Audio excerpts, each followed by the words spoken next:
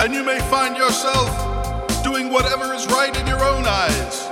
And you may find yourself wondering if there's hope for the future. And you may find yourself with a large hole in the middle of your soul. And you may find yourself disconnected from your Creator, thinking there must be more.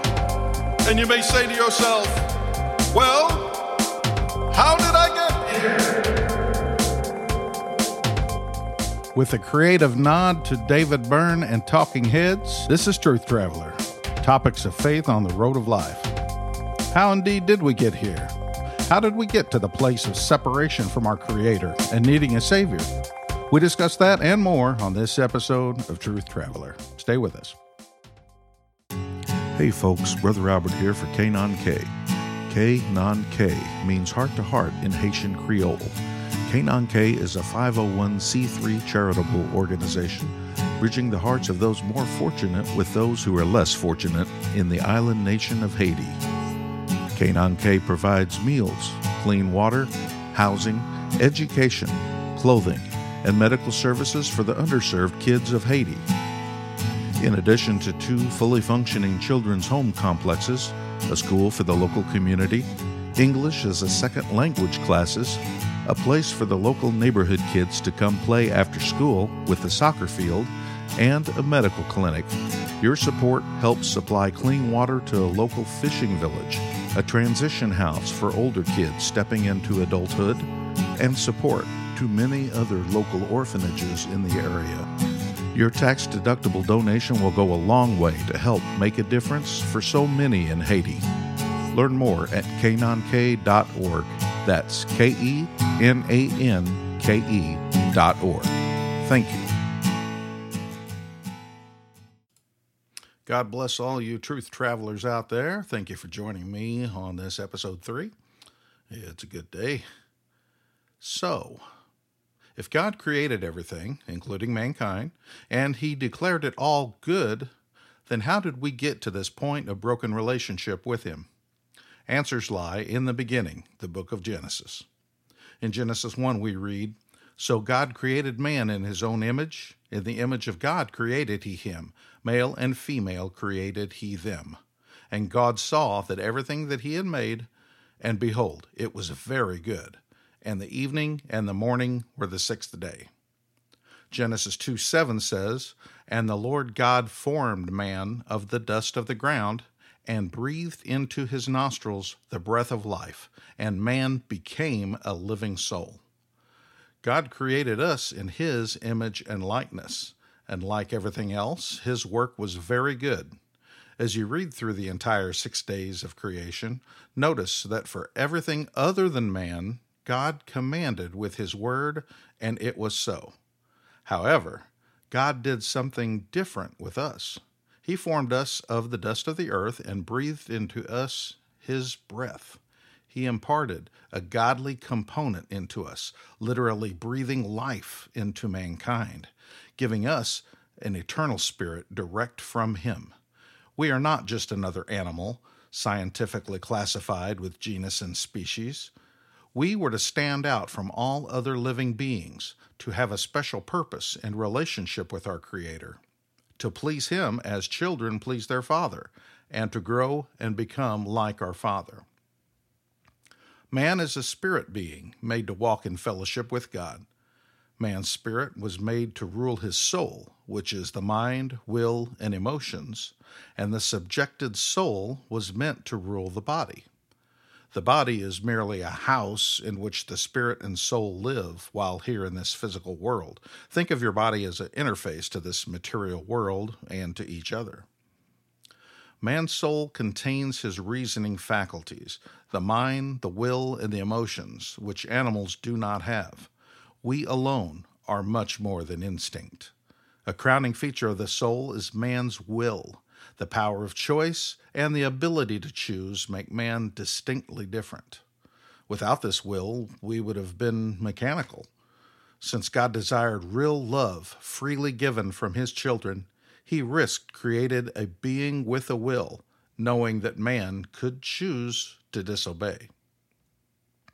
Revelation 4, verse 11 says, "Thou art worthy, O Lord, to receive glory and honor and power, for thou hast created all things, and for thy pleasure they are and were created." Man was created to give pleasure to God. Somehow we think only of God bringing pleasure and blessings to us. But we, the lesser, are intended to praise, honor, and give pleasure to the Creator. Thus God made man for his own satisfaction. He yearns for a close, voluntary relationship with us, his choice creation. When a child crawls upon his father's knee to hug and kiss him, is this affection required to complete his role as a father? No. But how he desires and enjoys this response in return for the love given his child. Expressions of love for God complete his enjoyment of being our Father. God wants and receives genuine pleasure when each of us answers his love with sincere praise, and he is worthy of all praise. Our Father provides us with provision, instruction, protection, and even correction when we need it. He is truly a good, good Father. Genesis 2, verses 15 through 17 says, "And the Lord God took the man and put him in the Garden of Eden to dress it and to keep it. And the Lord God commanded the man, saying, Of every tree of the garden thou mayest freely eat, but of the tree of the knowledge of good and evil thou shalt not eat of it, for in the day that thou eatest thereof thou shalt surely die." So, God set Adam in the garden, gave him a purpose, and set one law to obey, even outlining the warning of consequence for breaking it. Shortly thereafter, God formed woman from the side of man, intended to stay by his side and be a helpmeet, a suitable partner in life. Sometime after that, Satan comes in the form of a serpent and starts with Eve, planting doubt in her mind about that one command God gave. He cleverly twists the word of God in her mind and offers a false reason for God's command. We find that in Genesis chapter 3. "And the serpent said unto the woman, Ye shall not surely die, for God doth know in the day that ye eat thereof, then your eyes will be opened, and ye shall be as gods, knowing good and evil. And when the woman saw that the tree was good for food, and that it was pleasant to the eyes, and a tree to be desired to make one wise, she took of the fruit thereof, and did eat, and gave also unto her husband with her, and he did eat. And the eyes of them both were opened, and they knew that they were naked, and they sewed fig leaves together and made themselves aprons." What really happened when Adam and Eve disobeyed God's command? God had warned that disobedience would result in death, but did Adam fall instantly dead? No, he lived to the age of 930 years. Yet man did die the very moment he ate the forbidden fruit. Since man is a spirit being, it was into the spirit, created in God's image, that death entered. This doesn't mean that Adam and Eve ceased to be spirit beings. Rather than being a state of non-existence, spiritual death is an existence separated and alienated from God. 3 kinds of death are mentioned in the Scripture. Physical death separates man's spirit and soul from his body. Spiritual death separates man's spirit from God. And the second death, mentioned in Revelation chapter 20, it's an eternal separation of man from God, whereby God's nature is never again accessible. Not only did man's spirit die, but his soul, again his mind, will, and emotions, became darkened, subjected to the enemy. He became a child of Satan. In John chapter 8, verse 44, Jesus told those self-righteous Pharisees, "Ye are of your father the devil, and the lusts of your father ye will do." While God's nature is life, Satan's nature is death. We must clearly understand these 2 words, life and death, in order to accurately comprehend the message of the Bible. In Ephesians chapter 2, verses 1 and 2, Paul wrote, "And you he hath quickened, who were dead in trespasses and sins, wherein in time past ye walked according to the course of this world, according to the prince of the power of the air, the spirit that now worketh in the children of disobedience." In 2 Corinthians chapter 4, verse 4, he says, "In whom the God of this world hath blinded the minds of them which believe not, lest the light of the glorious gospel of Christ, who is the image of God, should shine unto them. Spiritual death is as real as life. The difference is that death comes from Satan and life from God. All that is good, beautiful, and holy originates from God. All that is bad, evil, and corrupt comes from the devil. Satan's nature began to rule in the spirit of man when spiritual death seized dominion over creation. We see in Romans chapter 5 that by one man's offense death reigned. By one man's disobedience many were made sinners. Sin hath reigned unto death. So this is how we got to the point of separation and lost relationship with our Creator. All humanity is born with a built-in sin nature inherited from Adam and Eve. Consider this.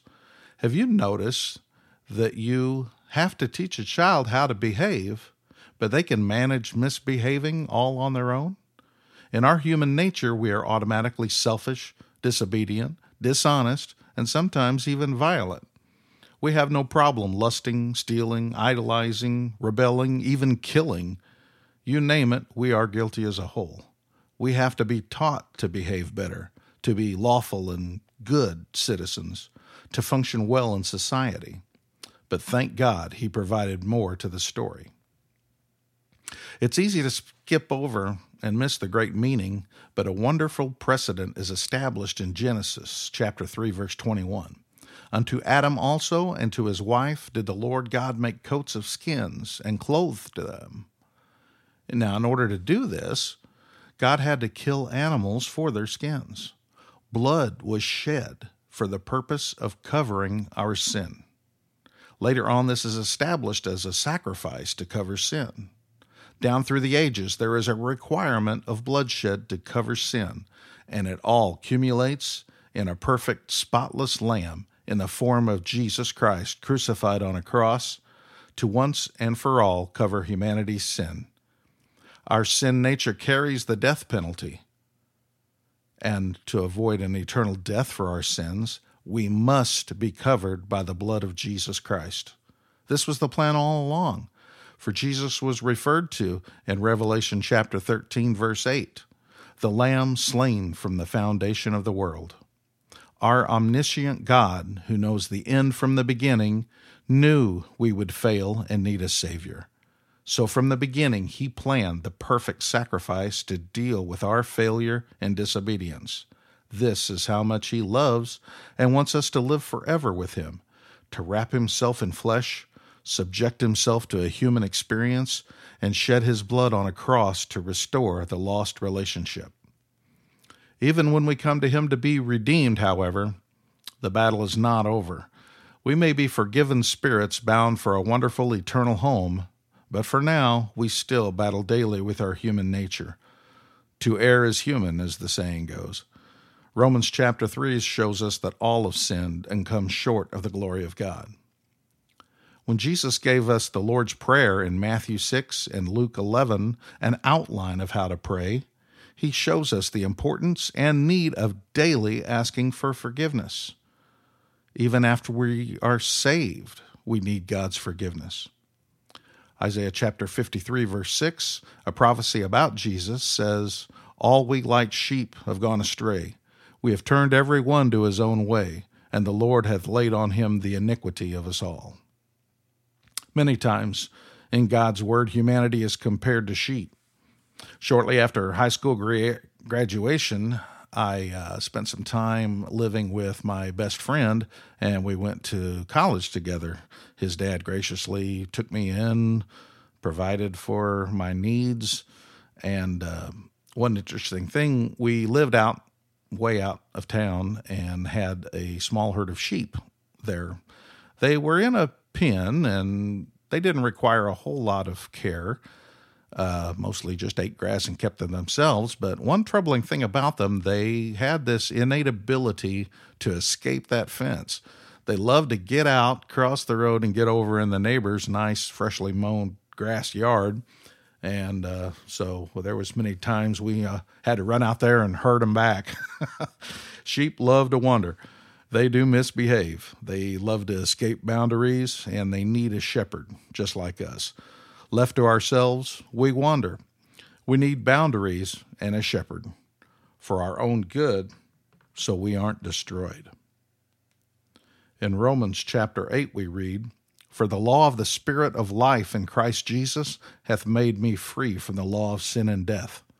For they that are after the flesh do mind the things of the flesh, but they that are after the Spirit the things of the Spirit. For to be carnally minded is death, but to be spiritually minded is life and peace. Because the carnal mind is enmity against God, for it is not subject to the law of God, neither indeed can be, so that they that are in the flesh cannot please God." Paul, in his letter to the Galatians, make the contrast clear in chapter 5. "This I say then, walk in the Spirit, and ye shall not fulfill the lust of the flesh. For the flesh lusteth against the Spirit, and the Spirit against the flesh. And these are contrary the one to the other, so that ye cannot do the things that ye would. But if ye be led of the Spirit, ye are not under the law. Now the works of the flesh are manifest, which are these: adultery, fornication, uncleanness, lasciviousness, which means lewd or indecent, idolatry, witchcraft, hatred, variance, which is contrariness, emulations, which means rivalry, wrath, strife, seditions, which is rebellion, heresies, envyings, murderers, drunkenness, revelings, and such like, of the which I tell you before, as I have also told you in time past, that they which do such things shall not inherit the kingdom of God. But the fruit of the Spirit is love, joy, peace, long-suffering, gentleness, goodness, faith, meekness, temperance, which is self-control. Against such there is no law. And they that are Christ's have crucified the flesh with the affections and lusts. If we live in the Spirit, let us also walk in the Spirit." And speaking of walking on this road of life, heed the advice of Paul to the Ephesian church in chapter 5. "See then that ye walk circumspectly, not as fools, but as wise, redeeming the time, because the days are evil." Circumspectly, that simply means looking around, eyes wide open, being aware as you travel. You can see how walking in the Spirit is not only obedient to God, but beneficial to us and beneficial to those around us. God has our best interests at heart. So, how to take advantage of this new spiritual life? It is as Jesus told Nicodemus in John 3. Jesus answered and said unto him, "Verily, verily, I say unto thee, except a man be born again, he cannot see the kingdom of God. Nicodemus saith unto him, How can a man be born when he is old? Can he enter the second time into his mother's womb and be born?" Jesus answered, "Verily, verily, I say unto thee, except a man be born of water and of the Spirit, he cannot enter into the kingdom of God." It doesn't matter if you were born this way or born that way. The real truth is we were born a carnal, fleshly human separated from our Creator, and we must be born again. Our eternity depends on it. Born again of the water and of the Spirit. This is outlined for us in Acts chapter 2, as Peter preached to a crowd that asked, "What must we do to be saved?" Then Peter said unto them, "Repent, and be baptized every one of you in the name of Jesus Christ for the remission of sins, and ye shall receive the gift of the Holy Ghost. For the promise is unto you and to your children, and to all that are afar off," that's us, "even as many as the Lord our God shall call." The promise of the Holy Ghost is, and an eternal life is for you, no matter what you may have done in the past. God is as close as the mention of His name, and He loves us more than we can realize. He wants you back in His family, to live life traveling with Him and living with Him forever. Come home to a good, good Father. Lord Jesus, we love you and thank you today for this opportunity again to share your truth. to learn from your word. Ask your blessing upon us. Apply your word to our hearts and our minds and our lives. Help us to draw closer to you. I ask your blessing, protection, your provision for all the truth travelers out there. Keep them safe on the road of life. We ask all this in your name, Jesus Christ. Amen.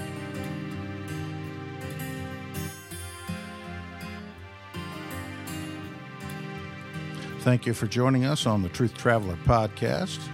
Any comments or questions you can send in at truthtraveler1, that's truthtraveler, the number 1, at gmail.com. Or check out our Facebook page, the Truth Traveler Podcast. This is Brother Albert. Until next time, God bless you. Stay safe on the road.